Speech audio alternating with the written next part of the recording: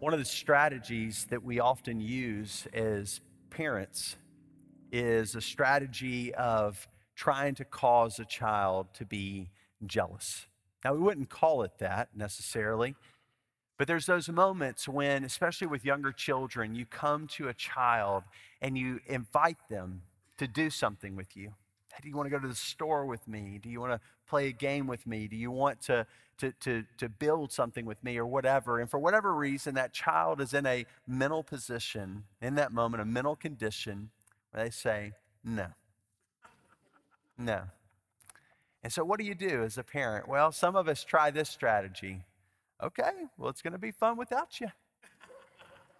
So then we go over and we begin to maybe play with that toy and have a good time, and you're hoping that maybe that will lure the child in, or, okay, it's going to be some fun things at the store, but if you want to stay, that's okay. I'm not going to make you go. You're trying to lure that child in. But the nuclear option that some parents use in this moment is that tool of saying, well, I'll just take one of your siblings. FOMO is a real thing, fear of missing out. And listen, it's a strategy that we see not only in some parenting, but today in our text, we see God Almighty using. He wants for you and I to have a certain fear of missing out because we say, no, God, I don't want to join you in what you're doing. No, God, I'm content with what we've got here. I'm content with Sunday morning only. I'm good, God. And he says, then I'll use someone else. He says to us, then I'll work somewhere else. But he's reaching out to us like a parent, because in those moments when we use the jealousy strategy, come on, it's really a parent holding out their arms to their child and saying, come and spend time with me. Come and be with me. Come and enjoy the relationship that we have as father and child. And today in God's word says, but to Israel, he says, all day long, I've held out my hands to a disobedient and defiant people.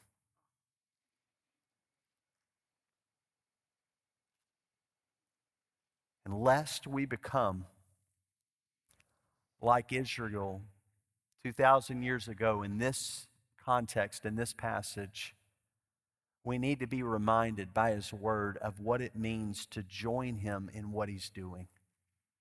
We need to, as the people of God today, living in New Orleans, Louisiana, members of First Baptist Church New Orleans, or wherever you're part of, we need to recover what it is we've been invited into and where he is at work and how he works. Because we have become diluted. We've become distracted. We have given our attention to many things, but his word is inviting us into a way of joining in what he is doing that is specific and it is powerful. And so I want to invite you to stand for the reading of God's word as we open to Romans chapter 10. Romans chapter 10, and I want to read the entirety of this chapter, and then I want to make my way through the chapter from the end of it, going back to the beginning, as we see some major movements in this passage that speak to us today. Brothers and sisters, my heart's desire and prayer to God concerning them is for their salvation. I can testify about them that they have zeal for God, but not according to knowledge. Since they are ignorant of the righteousness of God and attempted to establish their own righteousness, they have not submitted to God's righteousness. For Christ is the end of the law for righteousness to everyone who believes. Since Moses writes about the righteousness that is from the law, the one who does these things will live by them. But the righteousness that comes from faith speaks like this: do not say in your heart, who will go up to heaven. That is to bring Christ down, or who will go down into the abyss? That is to bring Christ up from the dead. On the contrary, what does it say? The message is near you, in your mouth and in your heart. This is the message of faith that we proclaim, that if you confess with your mouth Jesus is Lord and believe in your heart that God raised him from the dead, you will be saved. One believes with the heart, resulting in righteousness, and one confesses with the mouth, resulting in salvation. For the scripture says, everyone who believes on him will not be put to shame, since there's no distinction between Jew and Greek, because the same Lord of all richly blesses all who call on him. For everyone who calls on the name of the Lord will be saved. How then can they call on him they've not believed in? And how can they believe without hearing about him? And how can they hear without a preacher? And how can they preach unless they're sent? As it's written, how beautiful are the feet of those who bring good news. But not all have obeyed the gospel. For Isaiah says, Lord, who has believed our message? So faith comes from what is heard, and what is heard comes through the message about Christ. But I ask, did they not hear? Yes, they did. Their voice has gone out to the whole earth, and their words to the ends of the world. But I ask, did Israel not understand? First Moses said, I will make you jealous of those who are not a nation. I will make you angry by a nation that lacks understanding. And Isaiah boldly says, I was found by those who were not looking for me. I revealed myself to those who were not asking me. But to Israel he says, all day long I have held out my hands to a disobedient and defiant people. Father, please, lest we become a disobedient and defiant people, we need your Spirit to change us. Apart from you, we will be that. You are faithful. You are faithful. And so we ask that you will do it today in our midst, through your word, through the foolishness of what is preached, Christ crucified. Would you continue your work of salvation in our life and bring your salvation to New Orleans and all nations through us, Lord? Give us the nations, God, and do it in such a way that only you receive the glory. It's in Jesus' name that we pray. Amen. You can be seated. The sermon in a sentence today is this: to be a biblically thriving church, we must proclaim the gospel. To be a biblically thriving church, we must proclaim the gospel. Unless you think there's simplicity to that, unless you think we've got that, we continue to be the ones, believers here in the West, specifically in the United States, who become less and less and less likely every year to open our mouths and tell anyone about Jesus Christ as Lord. The statistics continue to move in that direction. In fact, some say they even were expedited by COVID. That we are the people who have this incredible treasure of the gospel, and yet we continue to bury it in a field. Waiting for that day when Christ will return, we'll go and dig it up and say, you gave me the gospel, now here it is. And he'll remind us in that day that he intended it to be put to work. He intended it to be something that then we invested and we gave away liberally in this life. And we'll look, and like those that recount in Matthew chapter 7, Lord, didn't I do a bunch of things in your name? He's going to say, away from me, I never knew you. Those are false prophets. But what becomes clear from the presence of false prophets is false disciples. Those who maybe said something, I believe in Jesus. But here in this passage, God invites us into where he is at work. He's extending his hands. He's saying, I want you to come with me. I do want every one of you to be with me as your Father. I want you to see the beauty and glory of my work. But there is a specific way that he is doing it in this city and among the nations. And you can be so close and yet miss it. As we move through the passage, I want us to see that this idea of the gospel was preeminent to Paul. That as he wrote this letter of Romans, the gospel had changed everything for him, and he is trying to explain in great detail the message of the gospel.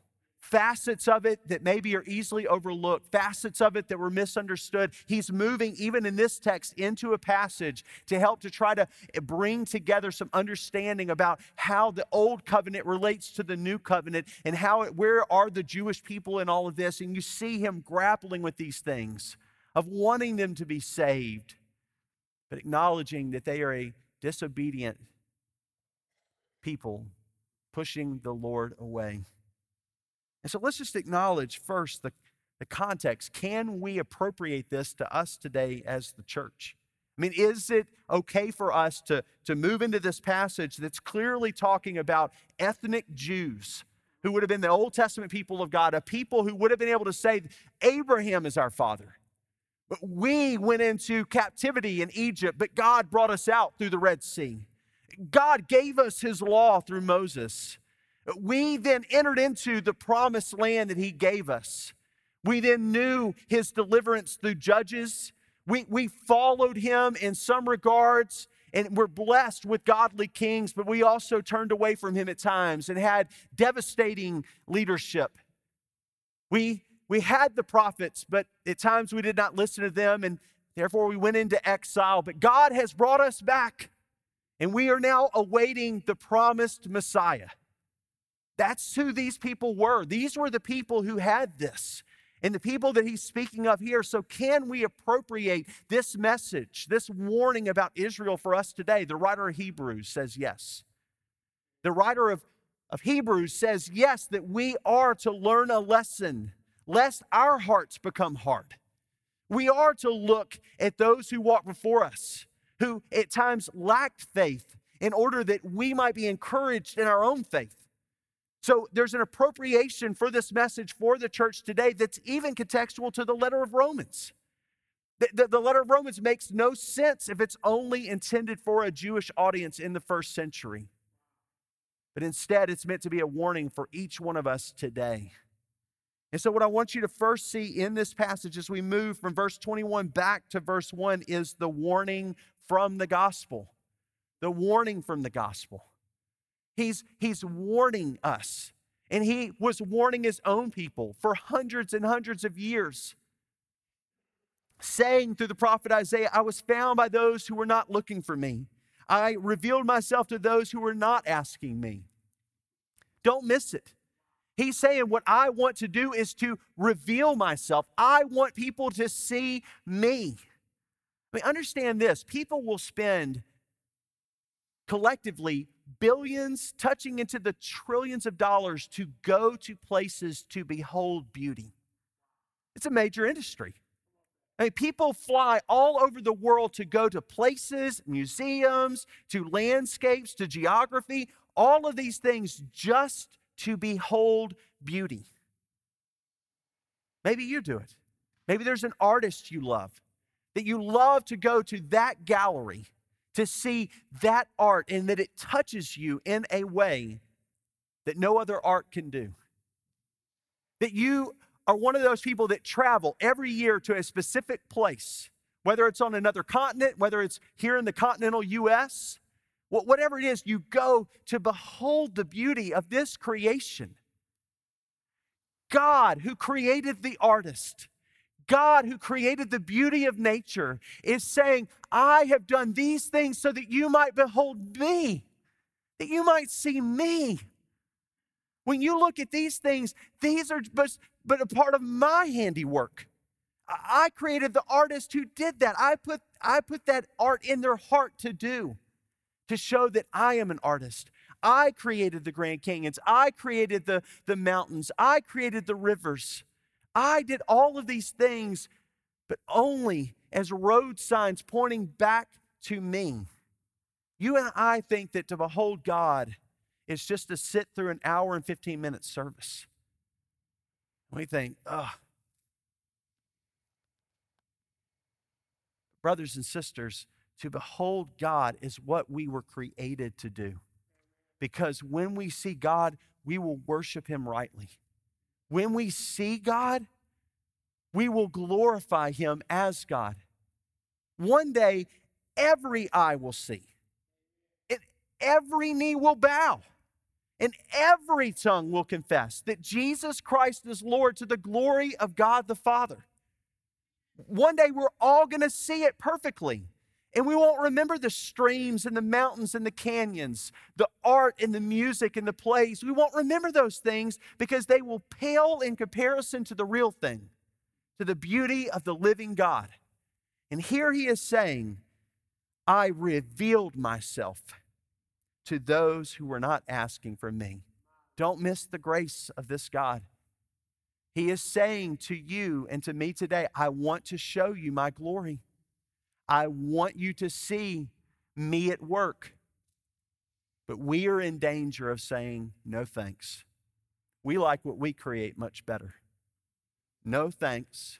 We like our music much better. No thanks. We like our good works much better.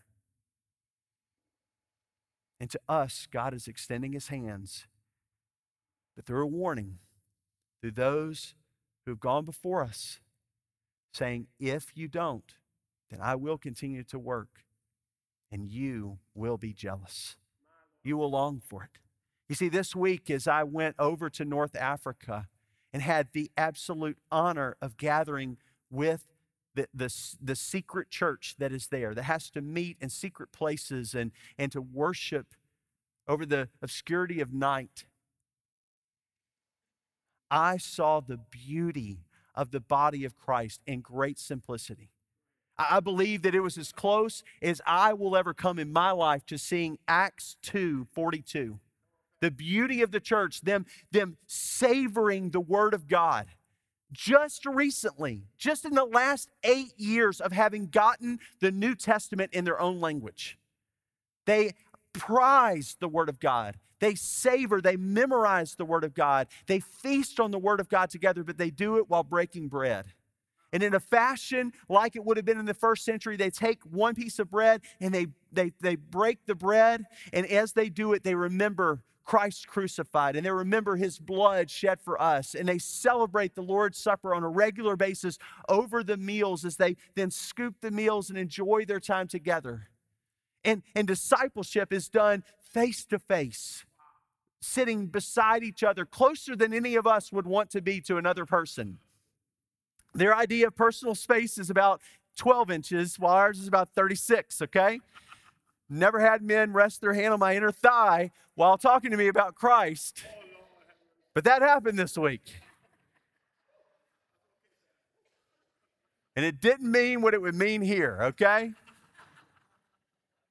That's the context of discipleship, is an intimate connection with one another, a richness of relationship. And God is saying, I am inviting you into this. But that may mean that you have to leave something. That may mean that we have to say, God, okay, I'm willing to reconsider this.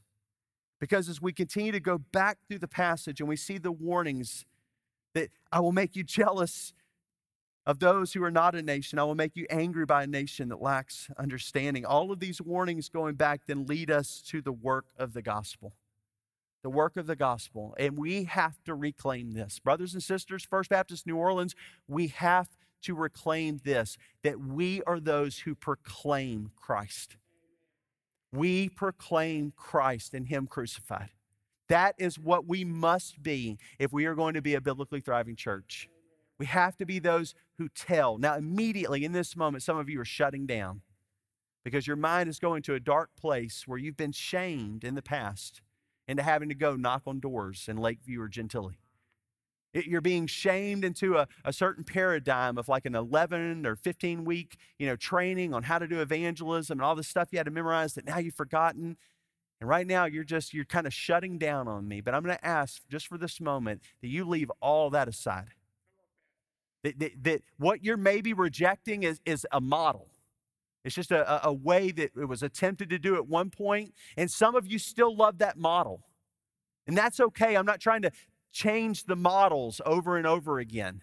That's called remodeling. You just keep changing it, but it doesn't actually do anything. It doesn't change. It just looks a little different. But please hear me. We have to be a people that say yes to this command in Scripture, or else we are going to, don't forget the context, we're going to miss out. We're going to miss out on seeing God at work in the work of the gospel. See the work of the gospel. How then can they call on him of whom they've not believed in? And how can they believe without hearing about him? And how can they hear without a preacher? And you think, Chad, preacher. No. Just think about those who tell. Just get that in your mind in this moment, that it's not just the preacher, the guy that's hired to do it on a Sunday morning in a sanctuary like this. Just think in this moment, for the clarity of this, those that tell the gospel. So how can they hear without a teller, someone telling them? And how can they tell unless they are sent? As it is written, how beautiful are the feet of those who bring good news. The most powerful moment in the last week for me was when we were inside of this small home. The way that you sit down for meals is there's rugs all over the floor, there's pillows along the wall. The room's probably about 12 by 8 in size. And so, you're pretty close together, and there's basically a small round coffee table that is the table.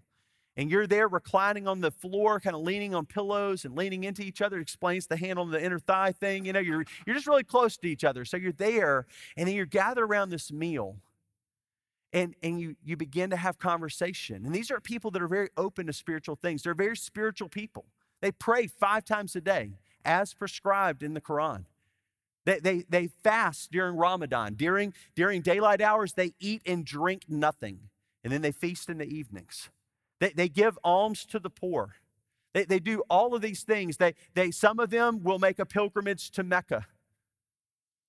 All of these things, and they try to kind of gain good favor with God in this lifetime.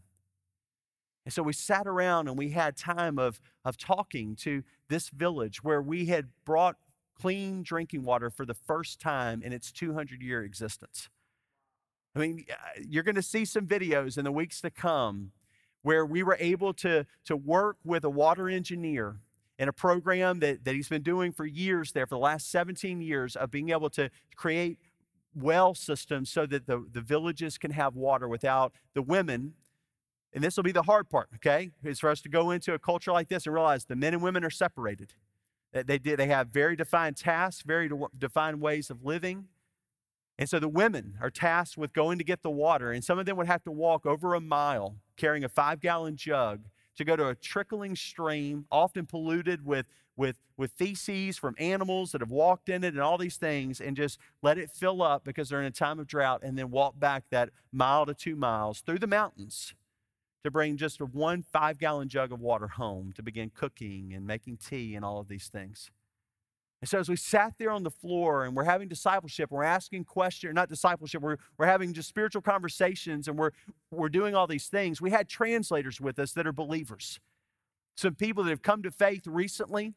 And the most beautiful telling moment of this, of whether this is going to work, is as the workers, those that are employed by the agency that we support and all of those things, as they were having conversation and they suddenly stopped. And then the new believers entered into engaging and boldly sharing the hope that is within them. That's how it's going to take off in this country in North Africa. Because the believers, the members, not just the workers who are paid to be there, but the believers are saying it is our job to bring this good news into our villages, into our cities, into our nation. It's our responsibility, so of course we will tell. And they pray and ask for boldness because they understand that how can they believe unless they hear? Brothers and sisters, we have bought into ideas about what it means for us to be faithful disciples that include an additional amount of just Bible intake.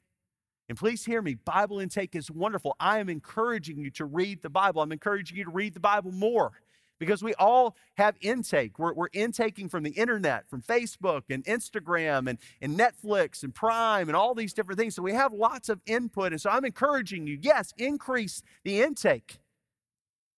But what do you call a body of water that just receives water and has no outlet?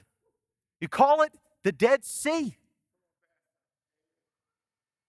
Unless we become this cesspool where nothing survives, we have to be poured out. And the way that we are poured out is through the proclamation of the gospel. I'm telling you, brothers and sisters, if you want to see God, then tell someone the good news. Because when you see Him change someone, it is God at work.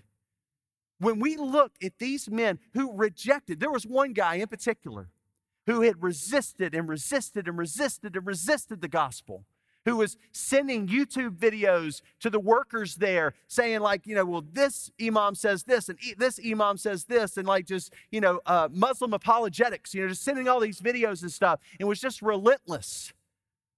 When he finally humbled himself before the living God and gave his life to Christ, he is now the greatest evangelist in that body of believers, boldly proclaiming, leading others to Christ. He led this man to Christ, discipled him, and now this man is leading people to Christ.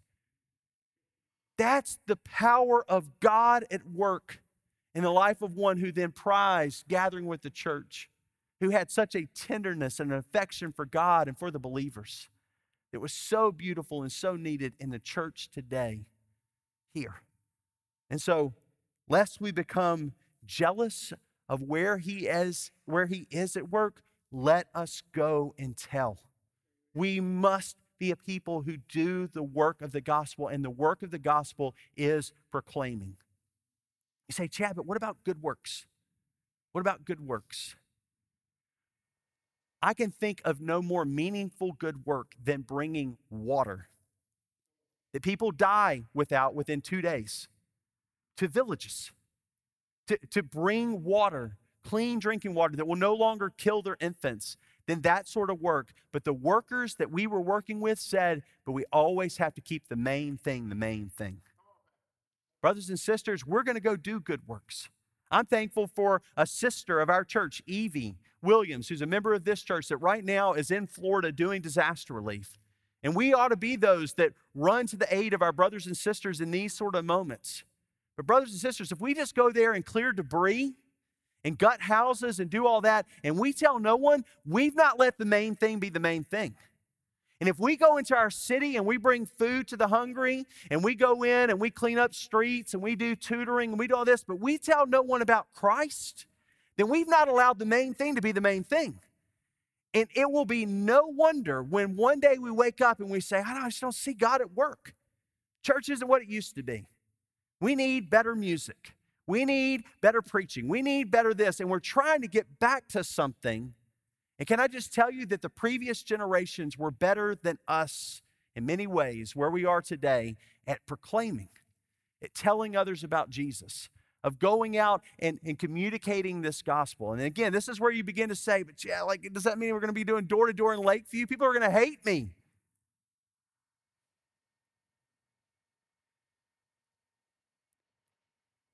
What I challenge you to do today is to simply say yes. Yes, Lord, I will obey. Stop saying no to the method and say yes to the master. Just say yes to him. Yes, I will proclaim. Let him then teach you the method. Let him bring you into how that's going to be done. But when you say yes to him, that's the one that he uses. That's the one that then begins to experience the enlivening of his Holy Spirit to then have boldness to go and proclaim in the workplace, in the neighborhood, in the family, in the friendships. All of those arenas you begin to experience his power, not your weakness, his power. But it's all toward this end of proclaiming the gospel. And look at it in the passage. I want you to just recapture the wonder of the gospel in verses 1 through 13, because this, and I want to use a tool that we use here at First Baptist called the three circles. Now, again, if you've got another tool, great. But this is a tool that I've seen to be effective in being able to communicate the gospel with integrity. And so we're going to have it up on the screen in this moment of kind of walking through so that you can see how this is a tool that you can expound the scriptures, even from a passage like Romans chapter 10. When we do the three circles, we write the word brokenness in the first circle because really, it's the one thing we agree with. We all are broken. Something is wrong. We all agree on this, but look how Paul says it. Brothers and sisters, my heart's desire and prayer to God concerning them, talking about the Jewish people, the people of God, those that had received the promises, the children of Abraham, all this is for their salvation. So if you're here today and you think, well, Jews all just get a pass. They all get saved and all that. That's not what Paul says. He's hoping for their salvation. He is communicating the gospel for their salvation. So even ethnic Jews are in brokenness. All have sinned and fall short of the glory of God.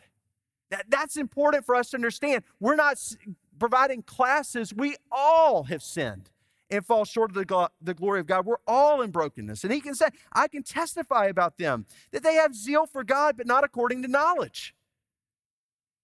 Zeal for God is one thing. In zeal for God, Paul persecuted the church. That was his knowledgeless zeal for God at work. And can I tell you that I have been in a place this week where they have a zeal for God, but it's without knowledge. It's a zeal that causes them to drop to their knees 5 times a day into praying, but it's without knowledge. It's a zeal that causes them to neglect eating all day for a month during Ramadan, but it's without knowledge. It is a zeal that characterizes our brokenness as we try desperately and desperately and desperately to get back to God's design. Verse 3, since they're ignorant of righteousness of God and attempted to establish their own righteousness, they've not submitted to God's righteousness. You see, there was a righteousness that existed in God's good design. I mean, think about it. When he created Adam and Eve, he created them with a right relationship with himself. He could have created them to be objects of his wrath right out of the gate. But instead, he created them with a right relationship with one another and with God. But like them, all have sinned and fall short of the glory of God. Sin entered in through the first act of disobedience and has characterized all of creation, all of humanity ever since. Sin separates us from God, and as much as we try with zeal to get back to God, we can't. We can't. But there is one who can bring us back. Verse 4, for Christ is the end of the law, for righteousness to everyone who believes. Since Moses writes about the righteousness that is from the law, the one who does these things will live by them. He says, yeah, if you can keep the law perfectly, then you'll live. But who has done that? Even as we communicated in a Muslim culture, who is able to do all that God has said to do perfectly? No one. No one was the answer. No one. We all fail. We all fail, but then you just try to replace it with good works. But the righteousness that comes from faith speaks like this. Do not say in your heart, who will go up to heaven? That is to bring Christ down. You see, God already sent Christ down. And that's the good news of Christ, is that God sent his one and only Son to come and to live in our broken world, but he wasn't broken. He wasn't like us in that regard. He didn't have that brokenness of sin. Born of a virgin, he had God as his father and was without sin. And like I said before, the Muslims, they agree with this aspect about Jesus. But then it goes on. And who will go down into the abyss? That is to bring Christ up from the dead.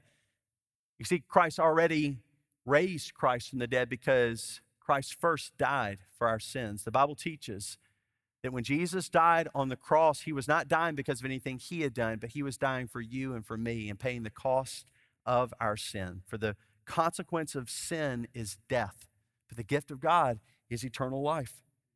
On the contrary, what does it say? Verse 8, the message is near you and in your mouth and in your heart. So how do we experience this salvation of Jesus? This one who came, was crucified, buried, and then raised on the third day, ascended into heaven, and will one day return. How is it that we come to receive this message of hope? This is the message of faith that we proclaim, that if you confess with your mouth Jesus is Lord and believe in your heart that God raised him from the dead, you will be saved. One believes with the heart, resulting in righteousness, and one confesses with the mouth, resulting in salvation. For the scripture says, everyone who believes on him will not be put to shame. Since there is no distinction between Jew and Greek, because the same Lord of all richly blesses all who call on him. For everyone who calls on the name of the Lord will be saved. And when we place our faith in him, when we proclaim Christ is Lord, and ask him for the forgiveness of our sins, he forgives us and we become a new creation and we begin to grow into God's design for our life. But do not miss it. That growth trajectory is in you telling the gospel. That's his design. We just went through an entire chapter devoted to this very thing. This is what God has ordained. If we do not tell, we will not grow. And worse, if we never tell this good news of the gospel, then there is certainly reason to question whether we are truly his disciples, because he has said, go and make disciples of all nations, baptizing them in the name of the Father and of the Son and of the Holy Spirit, and teaching them to observe everything that I have commanded you. What sort of fool encourages someone to do something that they're not doing themselves? That is a foolish instruction. That is a foolish discipleship, to say, do what I don't do.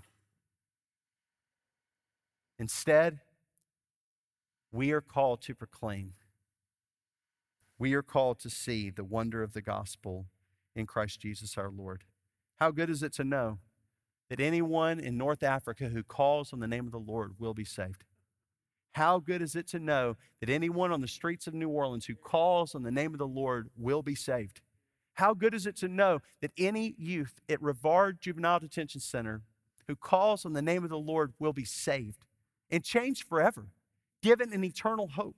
How good is it to know that there is no one who will ever call on the name of the Lord that God says, not you, not you, not you.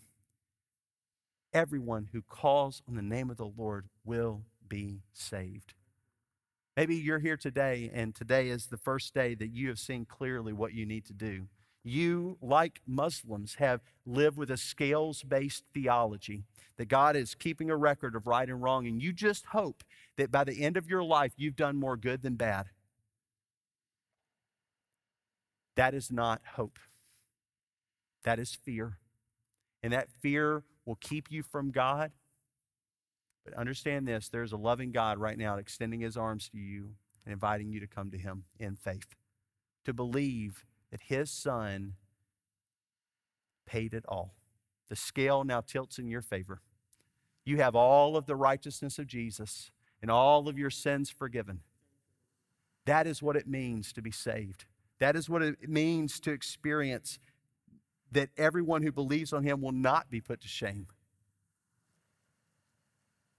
But I know that I'm preaching to a room mainly full of those who say, yeah, I've made that confession. Jesus Christ is Lord. I just want to challenge you with this. Prove it. Prove it. I'm looking in the mirror too, brothers and sisters. Prove it. He's called us to this. We want to do everything but this, right? Telling others, we're like, oh, please let me go do disaster relief for the rest of my life without having to tell someone. I just don't like telling someone. That's your weakness, and his power is perfected in your weakness. It's okay to say, I don't like this part. That's your weakness. Let his power be perfected in your weakness. But we are those who proclaim. A few minutes ago, you said yes. Maybe in your heart, you said yes to the Lord. I encourage you in these weeks to come, in the next month, we're going to be offering additional trainings on how to share the gospel, how to have these conversations, how to witness to Muslims, how to be able to engage with agnostic or atheistic thinking. All of these things, we're going to be resourcing and equipping you in how to do these things. But is your yes on the altar? Yes, Lord, I will obey. Because it all starts there. God, I thank you for these moments together in your word. I thank you for how you're at work among the nations. And I thank you that in this passage, you invite us into a living, a work that you are doing. Let us not forget that. This is not something you're just leaving us out to do. This is where you are at work, and how beautiful is your work. How great are your masterpieces. How incredible is it to behold what you do with a human life fully given to you. It is an incredible thing to behold, God. That in a culture in North Africa where women are often treated with incredible disrespect and disregarded, treated almost as house slaves, to see a brother whose wife is about to have a baby, loving his wife and serving her. To see him cherishing his family and laying down his life as Christ did for the church to love his wife. God, that is beauty. So Lord, thank you for what you do when we give our lives to you. Help us, Lord, to go into New Orleans and all nations to proclaim this gospel of peace. I'm going to invite you to stand. We're going to respond in song, but some of you may need to come and just kneel at these steps in these moments together and just give your yes again to the Lord. Just to come to him and say, yes, Lord, I will tell. Yes, Lord, I will obey. There may be an area in your life where you just need to come clean with God this morning that's been in the way of an obedient life as a disciple. Just come and spend time with him. There's nothing more that I desire for us as a church. So let us respond in faith as we sing.